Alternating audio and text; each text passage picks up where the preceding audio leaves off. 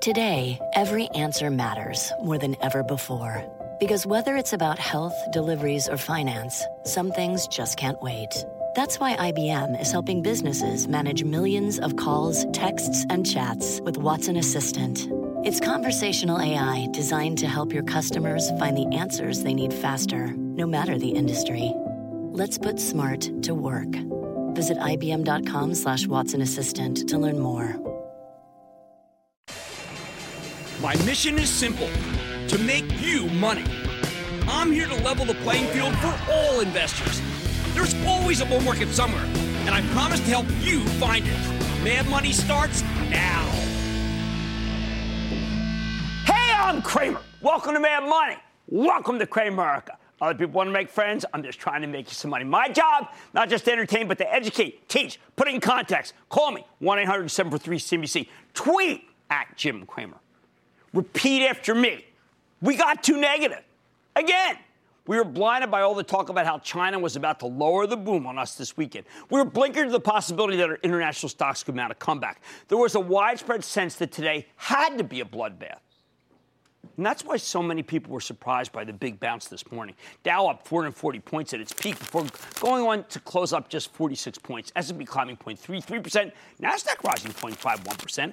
Now, this was a powerful reminder that there's always a better time to sell than right into the teeth of a major sell-off like Friday. Of course, the jubilation couldn't last. We gave up most of our gains when we learned about the FBI raid on President Trump's lawyer's office, Michael Cohen. But the point stands. After the opening today, you know we got too negative Friday. If you wanted to sell, your chance came this morning during the rally, not Friday during the freak out. We've got to learn some discipline here, people. Look, this market is crazy, but this morning we saw how a series of unexpected positives can send stocks soaring, and that's worth keeping in mind now that the Mueller investigation is making things even more chaotic, and we have to keep checking the Twitter wire. All right, I want to start with what happened last night because I think it's really emblematic of what I'm talking about. Now, going to the weekend, we figured that President Trump's surprised everyone, perhaps including his own team, by saying it may be time to hit China with an additional $100 billion in tariffs. The consensus was the Chinese would retaliate on Sunday evening. Oh, come on, tell me you didn't think that. People were terrified, including yours truly. I was checking the papers, the wires, the net to see what the Chinese would do to us. I told my wife we couldn't go out. We had to watch for what China might do because so many people were expecting that it could cause a crash if they got belligerent. On Friday, I saw big shorts being put on Apple at the bell, which has become the bull's number one worry. If the People's Republic slaps a tariff on the iPhone or even suggests a boycott, it would devastate our market. Why? Because Apple stock is so darn big. But what actually happened? The Chinese pressured the North Koreans to disarm by banning the export of anything that could be weaponized. Rather than the escalation like so many feared, China offered President Trump an olive branch, although I'm the only one saying that, but I don't care because I think I'm right. No wonder the future started climbing Sunday. No wonder Apple stock got caught on fire today. Friday was the wrong moment to sell. That's my takeaway here. You got a much better chance this morning if you really want it out. And look, that's just the tip of the iceberg. We got too negative about takeovers. We assumed all this uncertainty would put an end to the urge to merge, right? No, just when we written off M&A entirely, Novartis buys Avexis for $8.7 billion. No one even heard, well, few had heard of Avexis until this morning. What makes this deal so stunning, besides the fact that the price tag was 88% higher than where the stock closed on Friday? Simple. Avexis is working on a drug for a thing called spinal muscular atrophy. It's an often fatal disease, sometimes known as floppy baby syndrome. Yet there's already a successful drug for this disease in the market, which did almost $1 billion in sales last year for Biogen. That's right, Novartis is shelling out a fortune to acquire a company that many investors had given up on. Do you know a year and a half ago, the internal pessimists at Citron Research started covering Avexis with a $5 price target, calling it the next biotech blow-up. After the $94 bump today, it's now at $210. I don't think it's going to see $5 anytime soon. But Citron actually raised some reasonable points when it wrote it up. The drug Novartis covets doesn't have a big addressable market. It's not even an unmet need because there's already a competing product out there. Nevertheless, Novartis believed in Avexis, and that's all that mattered. game, set, match. Suddenly, biotech, which had been among the worst of the sectors out there, justifiably came roaring back with a vengeance. Hey, speaking of drugs, last week's Merck's big anti-cancer drug, Keytruda, it had a huge setback when one of its clinical trials failed to meet its primary endpoint. I warned that there are so many combinations of Keytruda and other drugs in the works. Don't get discouraged. Don't get disheartened. Sure enough, today Merck announced that Keytruda had great success against non-small cell lung cancer, and that is fantastic news for the sufferers of this terrible disease. Stocks soared nearly 3 points, ignited a rally in the moribund big pharma cohort. What else? All right, did we get too negative on FANG or what? Facebook's Mark Zuckerberg went to Capitol Hill today and prepped for his two-day testimony about what his company actually does with your data. Many of us were worried that Zuckerberg will blow it by not sticking to the script. And the script is, I apologize, I'm sorry. And then I apologize, I'm the worst, and I'm sorry. But this morning, Facebook told us it's setting up an independent audit with inspectors from both sides of the aisle to look at what the company's doing. Now, that's not as good as appointing an independent internal prosecutor like the NFL did for Deflategate. Hey, by the way, that's the gold standard, but it's a start. Oh, and two different Wall Street firms confirmed that Facebook still hasn't seen any actual earnings per share fallout. That means Facebook, a 40% grower, sells at 18 times next year's earnings. Get this. Value buyers finally stepped up to the plate today, and the stock rallied. Although, again, like so many others, it gave back some points at the close. Amazon. President didn't tweet about it, so was able to inch higher, although it was up big at the opening. And I've got to tell you, Netflix and Alphabet, they got no Chinese exposure, and neither had any negative headlines I could see today. Well, Alphabet, unfortunately, is always one step ahead of the regulatory posse. Still, FANG was pronounced dead on Friday again. And today, FANG played Lazarus. Again. Lazarus being, rose up from the dead. You can Google it. Talk about being too negative. The oil stocks have been going up with crude drifting lower. They positively soared with oil up $1. Some of that's because the big oil companies that are working in the Permian told us that they've been able to lower their break-even costs. Some of it's because we're beginning to have some smaller takeovers as the bigger oil companies finally see some value in those little players. The group's so far behind the market that no one seems to care. I don't like the oil stocks because I think fossil fuels will be challenged by all sorts of alternatives in the next few years. But I guess they've been walloped enough.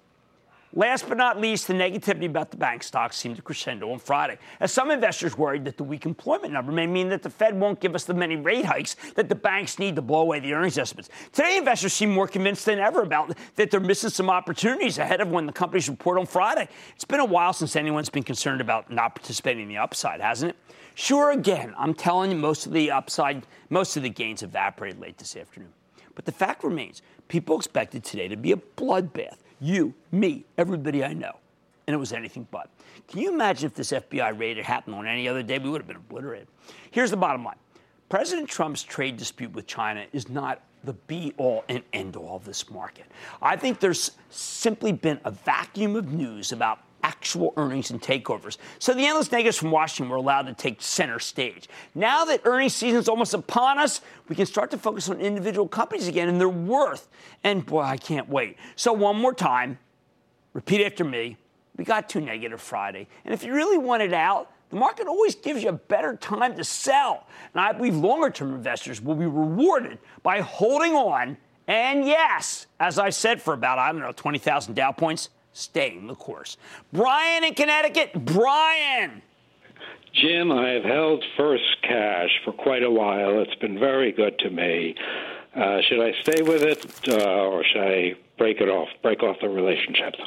Break off the relationship. It sounds like a love story here. The pawn story is intact. I've liked the pawn story for a long time. It's a way for people to make do. It's kind of trades with the dollar stores, and those have been all really good. So, no, I don't think there's a need to exit. How about Marshall in Vermont? We hardly get calls from Vermont. Marshall. Hi, Jim. This is Marshall calling again from Burlington, Vermont. How are you? Okay. I'm good. How about you? It's been ages since I've been there. What's going on? It's great up here. So my question is in regards to the potential merger between CBS and Viacom. So CBS stock has been on a downward slide for the past year. Would a merger with Viacom help to turn things around for CBS? I got to tell you, Marshall, after listening to my partner David Faber this morning talk about a potential deal, I have to tell you, I don't like it. I don't like CBS. By the way, I do like Verifone, which got a bid this very evening. How do you like that? There are bids. People have to stop being so negative, and we did get too negative on Friday. And that's a killer when it comes to making money. People were blind to opportunity. Please don't be that way. If you look at companies as actual companies instead of an S&P, good things can still happen. On Mad Money tonight, with so much worry over potential trade war, I'm pointing out the sectors that could hold up as Chinese tensions stay with us. Then the masters may have come and gone. But could an investment in the golf space be a hole-in-one for your portfolio? I'm hitting the links to find out. Magellan Midstream Partners has been struggling lately like the rest of its cohort. But I don't sit down with the CEO, see where the company and that industry stands. So stick with Cramer. Don't miss a second of Mad Money. Follow @Jim Cramer on Twitter. Have a question?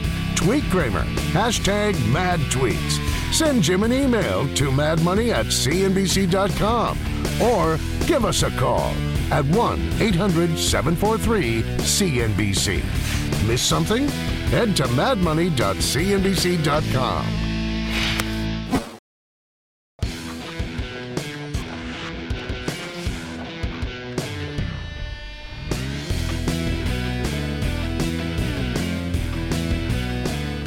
How can we adjust the market's mood swings?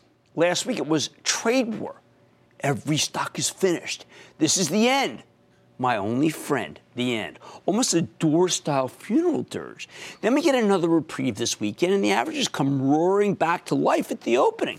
But then now we're like a beaten dog, cringing away from stocks because we figure it's only a matter of time before the president says or tweets something antagonistic about China, or we get some special prosecutor news, like that FBI raid of the personal lawyer and confidant Michael Cohen that drove the overall market down at the close, and we get clobbered all over again. Here's the thing. For those of you who are sick of this trade war drama, or frankly Washington in general, I've got 15 sectors that have been staggeringly unaffected by these tensions. And in a market that's increasingly trades on President Trump's trade policy, these 15 groups have become consistent winners. No one's talking about them. Some of them may surprise you. Let's take them one by one, starting with the telcos.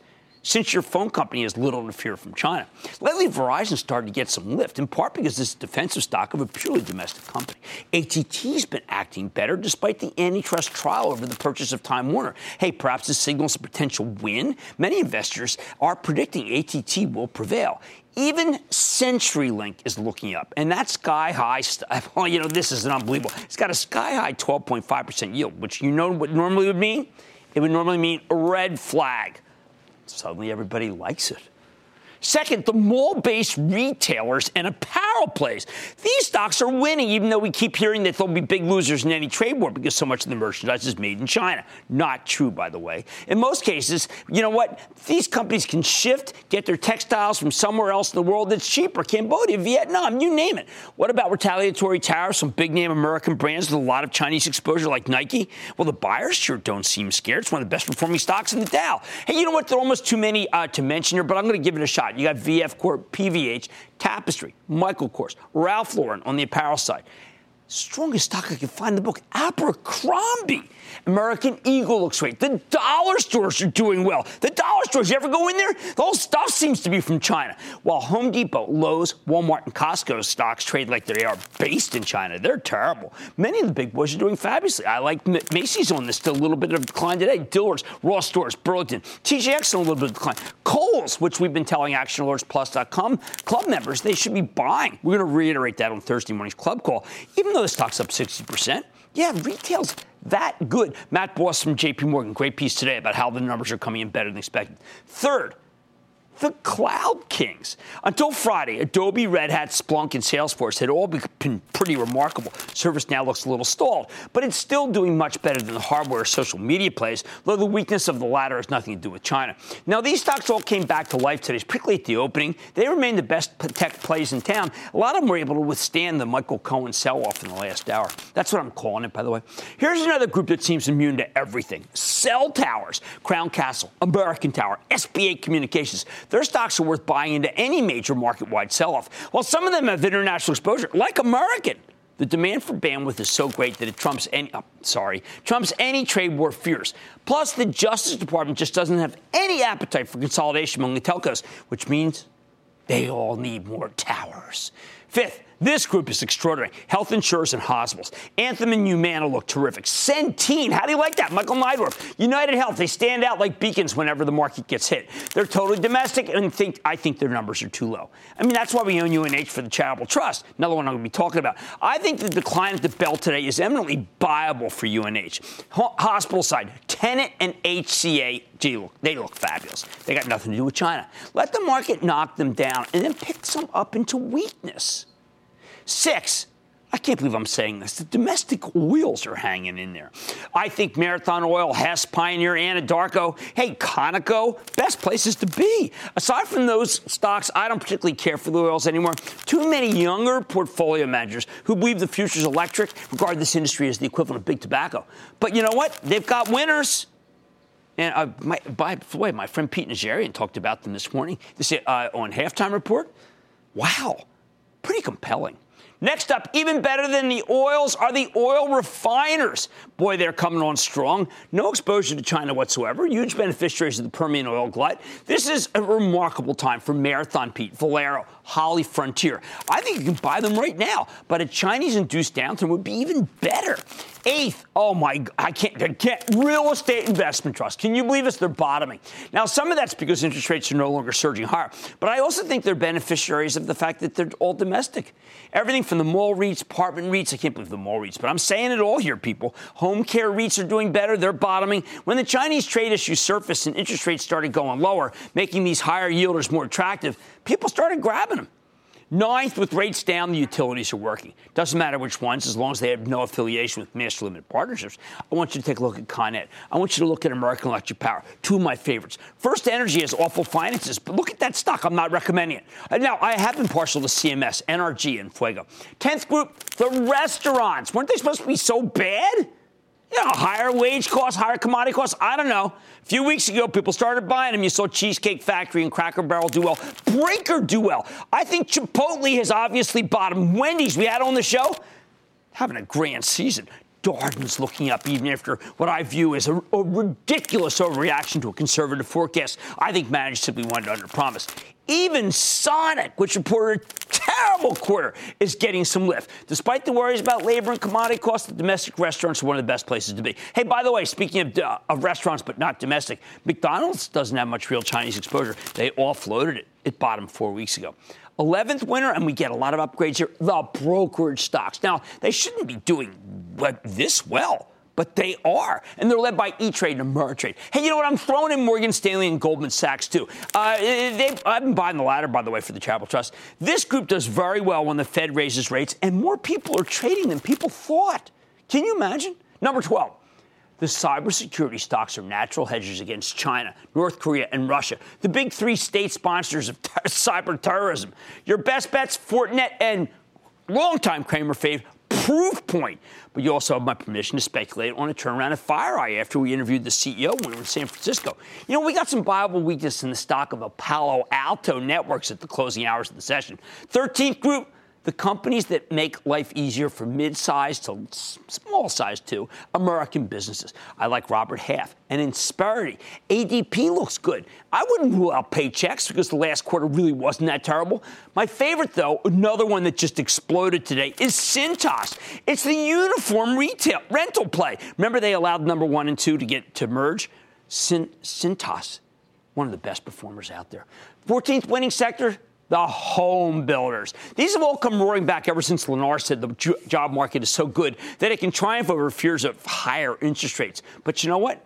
China fears make rates go down, which causes money managers to buy the home builders.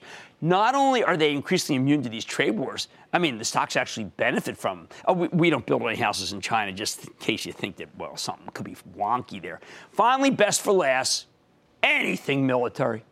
I like Raytheon as the best pure play on rising geopolitical tensions. Harris works, Northrop Grumman, even Lockheed Martin is coming back despite criticism about the cost overruns for the F-35 Joint Strike Fighter. General Dynamics, they got a little too much luxury aircraft. Not there for that. Now, many other groups have more mixed performance with some good and some bad, like the consumer packaged goods, the insurers, the financial tech plays. I see some bottoming in many of these, although nothing rallying hard enough and not enough staying power. But stay tuned. This is an incredible bottom line. The vast majority of stocks in these 15 sectors simply don't stay down after they're hit by waves of China-related selling or anything negative about President Trump. These all are under-owned sectors. They all go down big every time we get a large S&P 500 sell-off. But unlike so many other companies, though, they'll be going down for no fundamental reason, which is why you can actually buy them into weakness, like we had in the last hour of today's trading. Look at these. You're going to hear a lot about them from me in the coming weeks. Much more Mad Money ahead, including my take on the money behind the Masters. I'll tell you which golf stocks could be worth holding on to. Then my exclusive with the CEO of Magellan Midstream. The stock looked to be prime position to profit under President Trump, but it's down over 10% so far this year. What's ahead for the company? And in the second time in a week, Larry Kudlow sued jittery markets. I'll reveal my takeaways after sitting down with my old friend, Larry Kudlow. So stick with Cramer.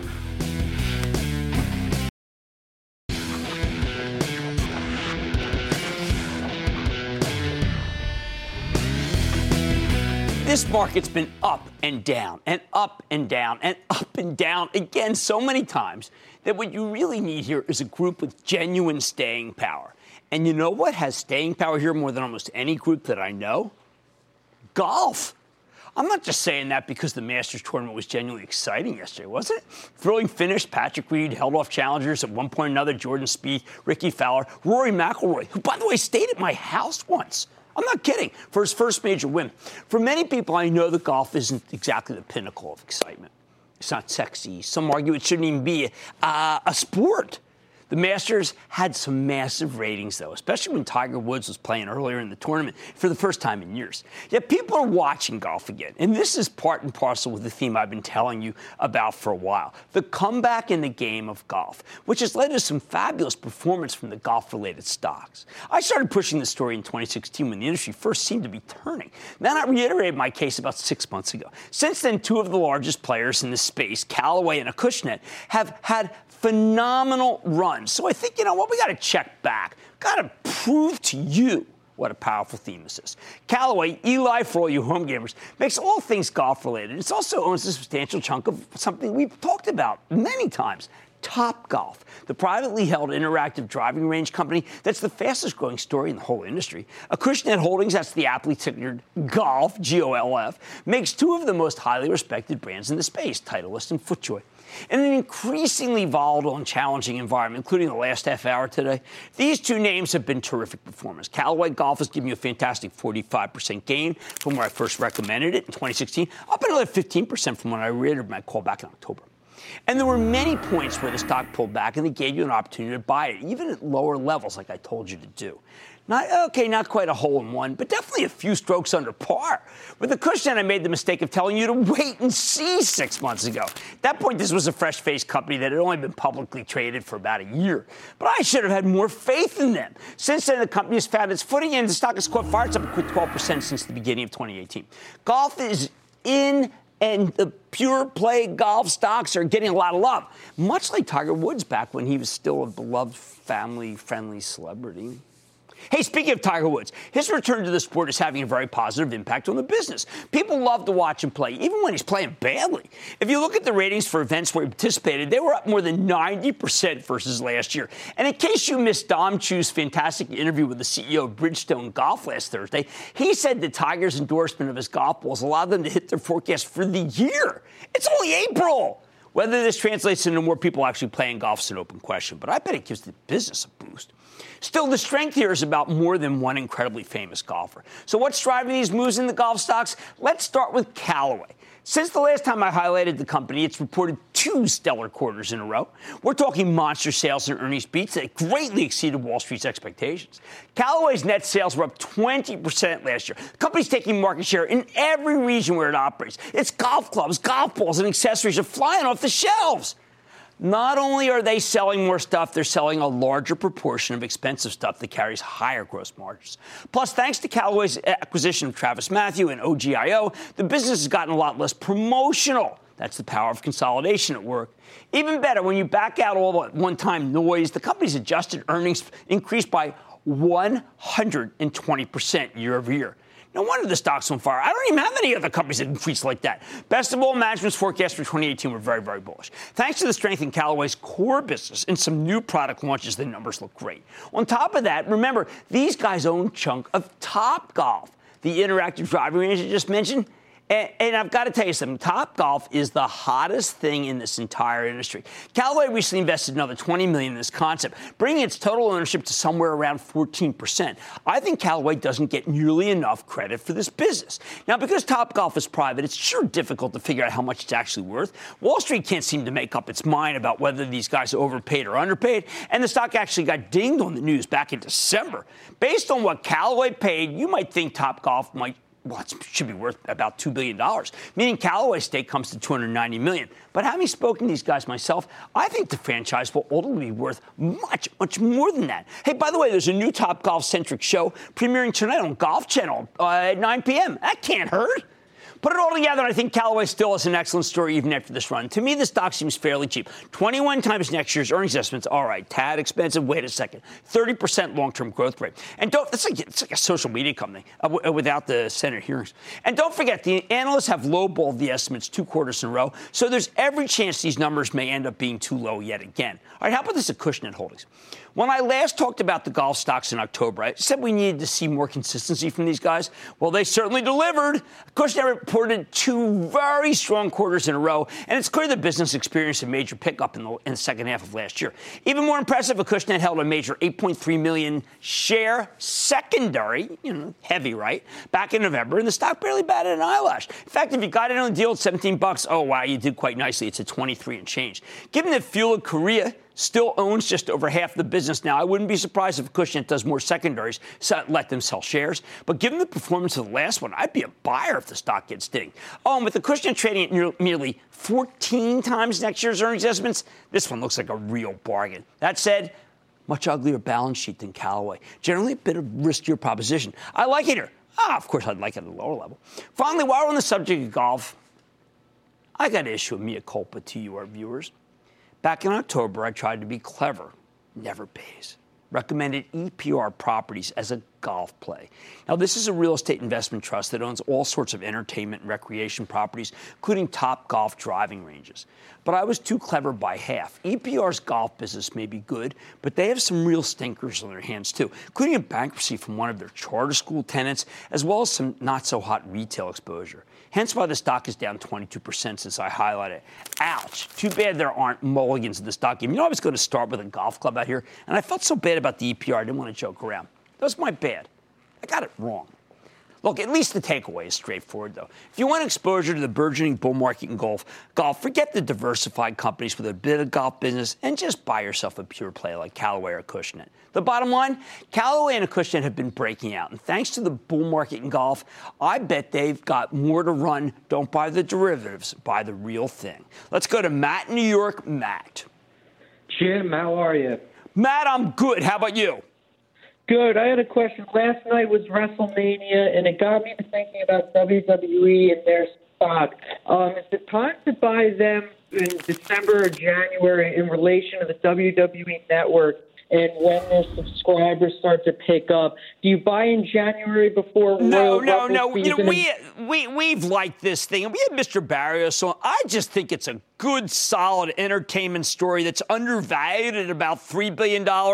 I like it very much, and boy, does it have a lot less risk these days than a lot of other things. A lot of people love WrestleMania worldwide. Brent in Florida. Brent. Jim, a big sunny booyah to you from the Cigar City and home of the first-place team in the NHL Atlantic Division, the Tampa Bay Lightning. Well, okay, that's good. The Flyers are in there. Let's see what happens. They play the Penguins. Could be interesting. How can I help? Jim, my question centers on retail and specifically Kohl's, KSS. I saw your interview with Kevin Mansell, and he told a very convincing story regarding the promising future of the company. Didn't he tell a good story? Go ahead. I'm sorry to interrupt. No, not at all. He was fantastic, and the interview was fantastic. Especially in light of the Amazon partnership. Retail is a little scary to me at this point. Pundits talk about the demise to brick and mortar altogether at some point in the future. Having said that, I like Kohl's. Their stores appeal to a large demographic. Right. Good fundamentals, good dividend payer. The stock has leveled off. Where are we going from here? Okay, I think Kohl's with almost 4% yield. I've been telling members of AxlersPlus.com club, I'm going to say it again on my 11:30 conference call on Thursday. This is a story that is still early. I know when something's up 60%, you say I missed it, but it should never have been down that much. I like the story, and I like the Amazon tie-up. All right, like it when I talk birdie to you? Golf plays are terrific. Oh, come on. And I think Callaway and Acushnet could help you score and have room to run. Much more Mad Money ahead, including my exclusive with a very challenged stock, very challenged industry, but a good company. CEO of Magellan Midstream. After a tough start to the year, could the company's stock be turning?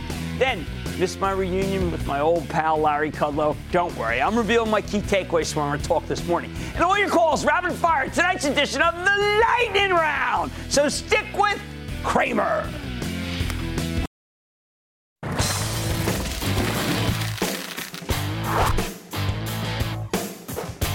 It's really tough when the environment turns against one of your favorite companies. Take Magellan Midstream Partners, MMP. It's a pipeline master limited partnership that stores, transports, and distributes petroleum products. Last month, the Federal Energy Regulatory Commission, a real head-scratcher, made a tax ruling that's going to hurt many pipeline MLPs. And while Magellan said this ruling would be immaterial, the market had concerns about it. Investors are worried this ruling is going to make it more difficult for MLPs to raise their distributions. And for many investors, that's what these stocks are about. On top of that, a few weeks ago, Magellan announced that they won't be moving ahead with the construction of a new oil pipeline in Texas because there wasn't enough demand from shippers. That really surprised me, given that this is supposed to connect the red-hot Permian Basin to the Gulf Coast. If not going to build the pipeline, well, let's say as rapidly as we expected, maybe there's not enough demand, so the stock should be less attractive. Is that true? Well, both caused the stock to get whacked. You know what, though? We're eager to give companies a chance to tell us how the market might be wrong, especially given the company's terrific balance sheet and best-in-practice structure. So let's check in with Mike Mears. He's the chairman, president, and CEO of Magellan Midstream Partners to hear the story of this great company. Mr. Mears, welcome back to Mad Money. Good to see you. Hi, Jim. All right, Mike, I'm trying to understand. Oil's at 62, 63. Magellan Midstream has got the best structure of all of them. You're the most conservative. You have the least debt. You've got your biannual analyst meeting. What will you say to allay fears? Well, we got a couple messages we're gonna convey tomorrow. First of all, our business hasn't changed. There's been a lot of things that have happened over the last 2 years, but when we set our goals for the next 2 years, we accomplished all of them. If you look at the last 5 years, we've almost doubled our cash flow, and we've issued no equity. As we look forward, we have $1.3 billion of new construction projects developing, and we're still not going to issue any equity. We have best-in-class balance sheet. We have we have a good coverage ratio. Right. And we have a corporate governance structure. Again, a lot of the problems in this space have been concerned with governance. Right. We have a governance structure that's as close to a C Corp governance structure as you can get. We have publicly elected directors. Right. We have best-in-class balance sheet, good distribution growth, and the FERC issue isn't going to affect us significantly. Okay, well, let's try to understand this. How is it possible that a group, by the way, yours is one of the better performers group. How is it possible that a group could go so out of favor, despite the fact that we don't have enough pipelines in this country to bring oil to market? Well, I think it's a combination of things, and we think we've been drugged down with the group and with kind of the baby thrown out with the bathwater. Okay, fair enough. If you look at some of the concerns with the group, it's with governance. There's been some poor governance choices made. But without IDRs, without a GP, we don't have that problem. Right. The structure, I think, again, is a problem. Balance sheet, you've seen companies really stretch their balance sheet. Some of them really stretch. Yours is not. We've maintained, even with significant growth, maintained our balance sheet at a low, below 4 times debt to EBITDA. Again, without issuing any equity, which we think we're very proud of. Right. And growth. I mean, a lot of companies, I think people are fearing that the growth is gone. We have 8% growth guidance this year. We have 5 to 8% for the next 2 years. That hasn't changed with the FERC ruling. And I think the FERC was the last straw to bring the market down. Let's talk about, it's President Trump. But this FERC ruling is anti-pipeline. Mike, it's anti-pipeline. There's no denying that. I'm not going to deny it. It caught the industry by surprise. The FERC set this up 15 years ago to allow MLPs to take a tax allowance. They changed that with this ruling. No one saw this coming, and so now there's been a significant, and the market didn't see it coming. Right. And so there's a significant negative bias. Can it be reversed, Mike? There's a chance it can be reversed. Nothing like this happens quick with the FERC. Right. You know, we think there's some very good arguments why this is the wrong decision. Mm-hmm. But even if it's not reversed, its impact on Magellan is going to be minimal. Couldn't you still have the same posture about raising your distribution with or without the FERC ruling? Or is this curtail growth in joint ventures that we were looking for? Absolutely not. Our guidance is not changed at all. We don't anticipate having to drop our rates at all, certainly for the next 2 years. And then after that, we think if there is any drop, it's going to be very minimal. And so we're not concerned with the FERC ruling. But, you know, the market is. But is there as much demand as it used to be? You did back away from that one pipeline. We did. It's not because of lack of demand. Okay. It's an hyper-competitive market in the Permian right now.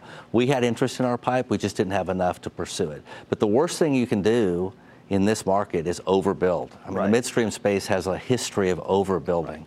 We have 2 pipes out of the Permian today. Mm-hmm. The last thing you want to do is build the last one more than is actually needed. Right. It hurts all of them. Well, all I can tell you is that I did an analysis of the biggest 12, and yours is down the least, but it's down. I mean, maybe it is baby bathwater. It makes the most sense. I can't explain it otherwise. We have to keep doing what we're doing. We're focused on our business plan, and it's worked in the past. It's going to work in the future. Well, I appreciate you coming on. It's been tough to find people who will come on. I wish you best of luck at your analyst day. That's Michael Mears. He's the chairman, president, and CEO of Magellan Midstream Partners. What a tough group, but best in show. Mad Money's back after the break.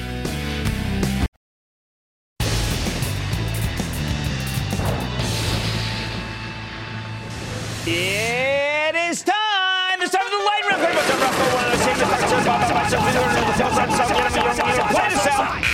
And then the light round is over. Are you ready, Skid? Got it. Time for the light round on Mad Money. Cramer's Mad Money. Let's start with Kevin in Illinois. Kevin. Hey, Jim. Great speaking with you. Thanks for taking my call. Of course. Thank you. Long-time listener. Enjoy listening to you on the podcast on my commute home. There you go. Podcast. Fabulous. HPQ. I love the stock. I've listened to your interviews with the CEO. Can't figure out why the stock's not being Look, there is just an overall hatred of technology, like there was a love of technology. I happen to think that HPQ is doing terrific, and I am standing here at 20 and saying buy. Let's go to John in North Carolina. John. Hey, Jim, love your show. I was curious what you think about AMD. Straight down because of Bitcoin? Straight down? I don't buy that. I think under 10 you want to pick up some AMD. Let's go to Jordan in Pennsylvania. Jordan. How you doing, Jim? Well, you know what? Scolded by the last hour, but doing okay otherwise. How about you? Good. My question was about U.S. Steel. I was bullish for a while, and just everything that's been happening, kind of bearish on it. How do you feel about it? Well, look, we got Nucor, which is really the company that doesn't need any help at all from the government. But you know what? It's right that they do because the Chinese are not fair traders. NUE is the one you want to buy. I'm going to Derek in New Hampshire. Derek! Hey, Cramer, booyah! Booyah! Hey, Del Taco, is it a buy or a hold? I don't know, man. We got so many other in that group. Do we really have to go Del Taco? How about we go Del McDonald's or Del Darden? Those are all better. I would even go Michael Dell if they were still publicly traded. Let's go to Leonard in Nevada. Leonard. Yes, I bought Snap at 1950. Should I take my loss or hold on? Man, we never care where stocks come from on Mad Money. We care where it's going to. And I think that one is going nowhere. Let's go to Bill in California. Bill. Hi, Jim. Sure like your show. Thank you. What do you think of Empire State Realty Trust? It's got too low a yield for the real estate investment trust. There's ones that are higher that are better. I need to go to Ray in Georgia. Ray. Hey, Jim. Thanks for all you do. I know that listening to you the last few years has definitely made me a better investor. Thank you.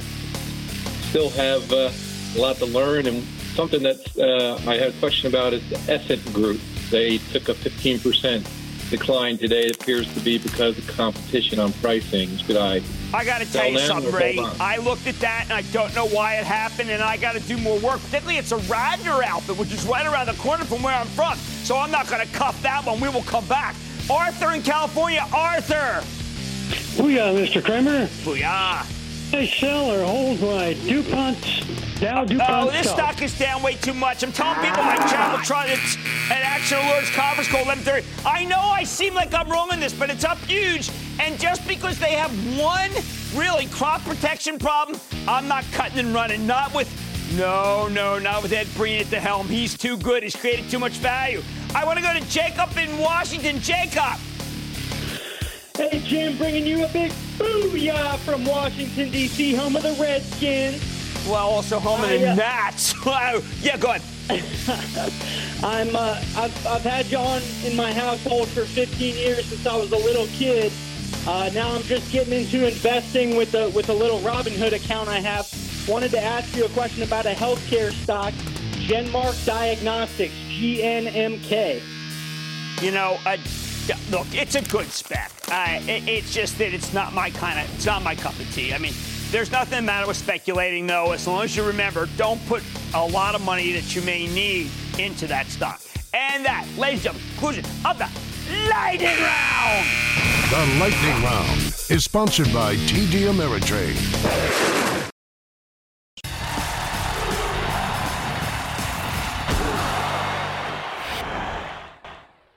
Please don't blame Trump. Blame China, Jimmy. China has been the problem. Mr. Trump is involving himself and reacting to the problem on behalf of American industries. But China started this years ago. Larry, how do I describe the experience of interviewing my old friend, who just happens to be the chief economic advisor of the President of the United States? I got to tell you, it's surreal and joyous, but mostly surreal. This morning, I had the opportunity to interview Larry Kudlow, my former Kudlow and Cramer co-host on Squawk on the Street. We worked together for 3 years, and I have to say that he absolutely deserves his job as the director of the National Economic Council. A terrific honor, well-deserved. I've always felt that Larry's an inspiration, but more important, at least for our purposes, I have a little insight into how the guy thinks. And I can tell you that when it comes to economic policy, Larry Kudlow has two main beliefs. Growth is a panacea, and be an optimist, because optimism is rewarded in both the stock market and in real life. Both views were on display today during our interview, and I think they helped push the market higher when we were still roaring this morning. Now, I know what you're thinking. There's a Trump ceiling and a Trump floor. The ceiling? Trump's angry words, a war of words with the Chinese. He can't seem to stop himself from saying China's just a plain bad actor and it better change its ways or else, whatever else might be. The sudden call for $100 billion in additional tariffs last week came out of nowhere. Unsettled the market, seemed to be holding its own until then. Then, on the other hand, there's the Trump floor. That floor amounts to Larry Kudlow coming on air and reminding us that nothing's a done deal and that there's still ongoing negotiations. And more important, he's confident everything will work out in our favor. When he says it, as he did last week before Trump's $100 billion ride post, the market bottoms and U-turns. Same as it did earlier today. The problem is that not longer after we bounce off the floor, we tend to get slammed right into the ceiling. So we need to figure out whether the president is done with the saber rattling that's holding the stock market back. Larry sure made us feel like it's a thing of the past. He did it by explaining that even though he's been a free trader all his life, I can verify that, but because he's so pro-growth, China will become a hindrance to global growth unless it starts playing ball. In other words, tariffs can be consistent with a free trade, pro-growth agenda, as long as they're designed to open up China's markets, which is where he thinks this is all headed. But it is an unpredictable administration. We don't know if Trump's ceiling got a little lift today when the president blamed our own past leaders more than China for the state of our trade deals. We don't know whether China's decision to stop supplying items to North Korea that can be used for weapons that they announced this weekend will be viewed as an olive branch eventually. I think all of us are concerned that the Trump ceiling seems to pop up so unexpectedly. But I think Larry's floor might be as strong as Trump's ceiling, which means that the Trump-inspired dips can be bought, secure in the knowledge that Larry will be right there to remind us why we need to be more optimistic about these negotiations with China. That said, there was one discordant note when Larry said the stock market's been doing just fine during this period. I have to disagree. This is not what fine looks like. It's a little too volatile. Still, though, We have to remember that Larry said Trump's push against China is, and I quote, a good exercise that will lead to a better growth. Maybe he's mistaken, but if he's right, we should stop fearing Chinese retaliation quite so much and instead think about embracing this market into China-inspired weakness. Can you imagine if this trade spat actually had a positive outcome? Well, wouldn't that be huge? Seems like a kind of a long shot, but we need to take the possibility into account. Listen, it's right to respect the Trump ceiling. Just don't forget about the Trump floor, or you'll miss out on some nice moves like we had this morning. You can be skeptical without allowing despair to become the watchword for your portfolio. You know what? And try a little optimism now and then. It does work. Stick with Cramer.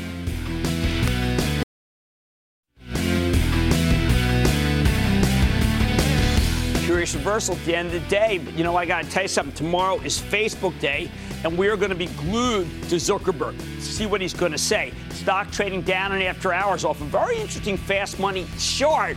But you know what? Who knows what's going to happen, right? I can't wait to see the testimony. Like I said, there's always a bull market somewhere. I promise I'll find it just for you right here on Mad Money. I'm Jim Cramer, and I will see you tomorrow. CNBC's Workforce Executive Council is a premier group of C-suite human resources executives from leading companies across the country. It offers a members-only portal and chat, plus exclusive industry content, with access to breaking news calls and digital networking experiences. The network and resources HR leaders need now. Apply to the Workforce Executive Council at cnbccouncils.com/WEC.